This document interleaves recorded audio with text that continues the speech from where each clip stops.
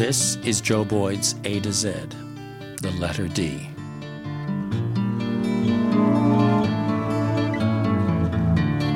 When the day is done, down to earth then sinks the sun, along with everything that was lost and won. When the day is done, when the day is done, hope so much your race will be all wrong. Then you find you jumped the gun, have to go back where you began. When the day is done. Day is done. Nick Drake wrote that song when he was barely 18 years old.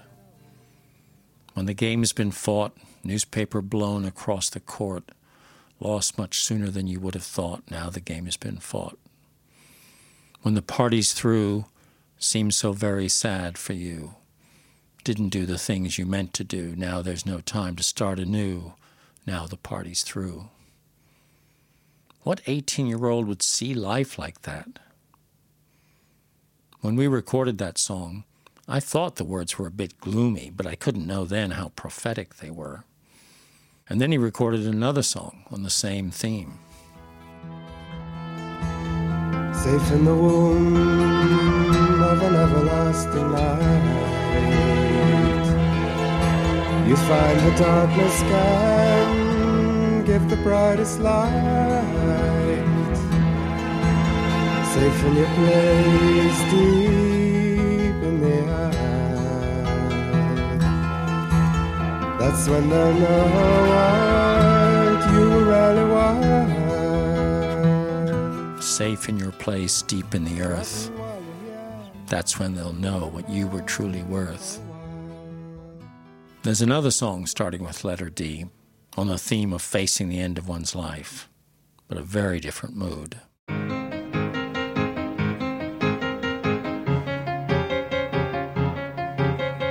Do not go gentle into that good night. Old ancient burning rain at the close of day.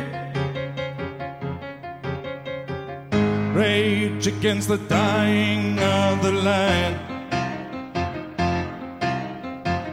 Rage against the dying of the line. That, of course, was John Cale, singing the words of his fellow Welshman, the poet Dylan Thomas. You couldn't find two more different characters than John Cale and Nick Drake. But these two met, they worked together, they liked and respected each other. It happened over the course of a few days in the summer of 1970. I'd made a deal with Warner Brothers Records for an album with Nico and John Cale. After recording in New York, John and I brought the tapes, which eventually became Desert Shore, back to London to mix.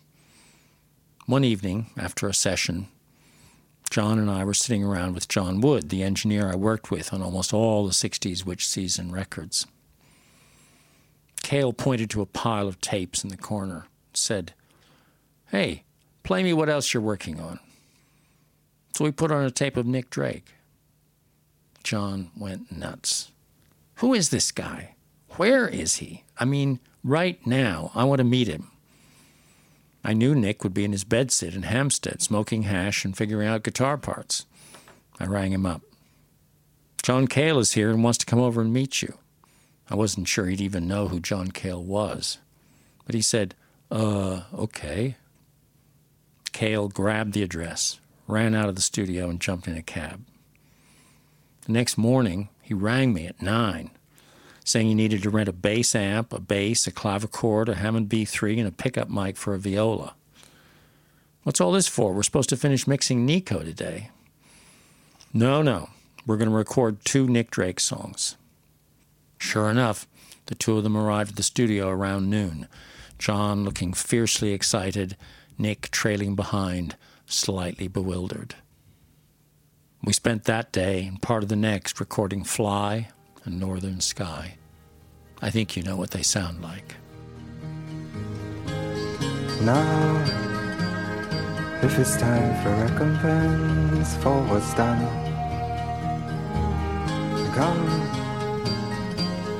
Come sit down on the fence in the sun. And the clouds will roll by, and we'll never deny it's really too hard for the fly.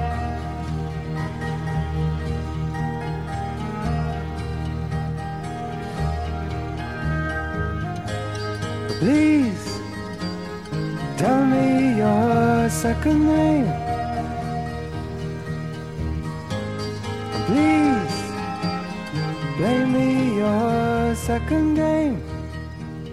They were two of the most extraordinary talents in a studio that I ever worked with, in such different ways. I mean, Nick knew exactly what he wanted to do. He didn't really improvise a great deal, but he was perfect.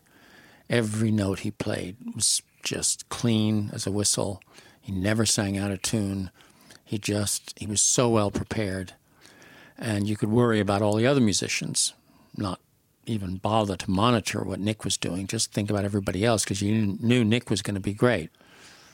John was so flexible and adventurous, and, he'd listen and sort of listen again and then say, let's order a marimba, and something would be delivered from Studio Instrument Rentals or wherever, and John would just do something brilliant on it that he'd heard, and he'd just gotten inspired.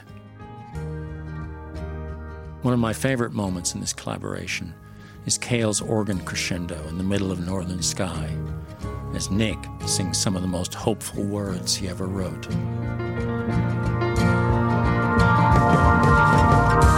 Would you love me for my money? Or would you love me for my head? Or would you love me through the winter? And would you love me till I'm dead? Oh, if you would and you could, I'll come blow your horn on high. Maybe time and fame weren't Nick's only hope of triumphing over death. Love, he seems to be saying, might make salvation possible even in his lifetime. That Northern Sky never seems to have lit up for him. This has been Joe Boyd's A to Z. Stay tuned as we work our way down the alphabet. When the part is through, seems so very sad for you. Didn't do the things you meant to do. Now there's no time to start anew. Now the part is through. When the day is done, down to earth then sinks the sun, along with everything that was lost and won.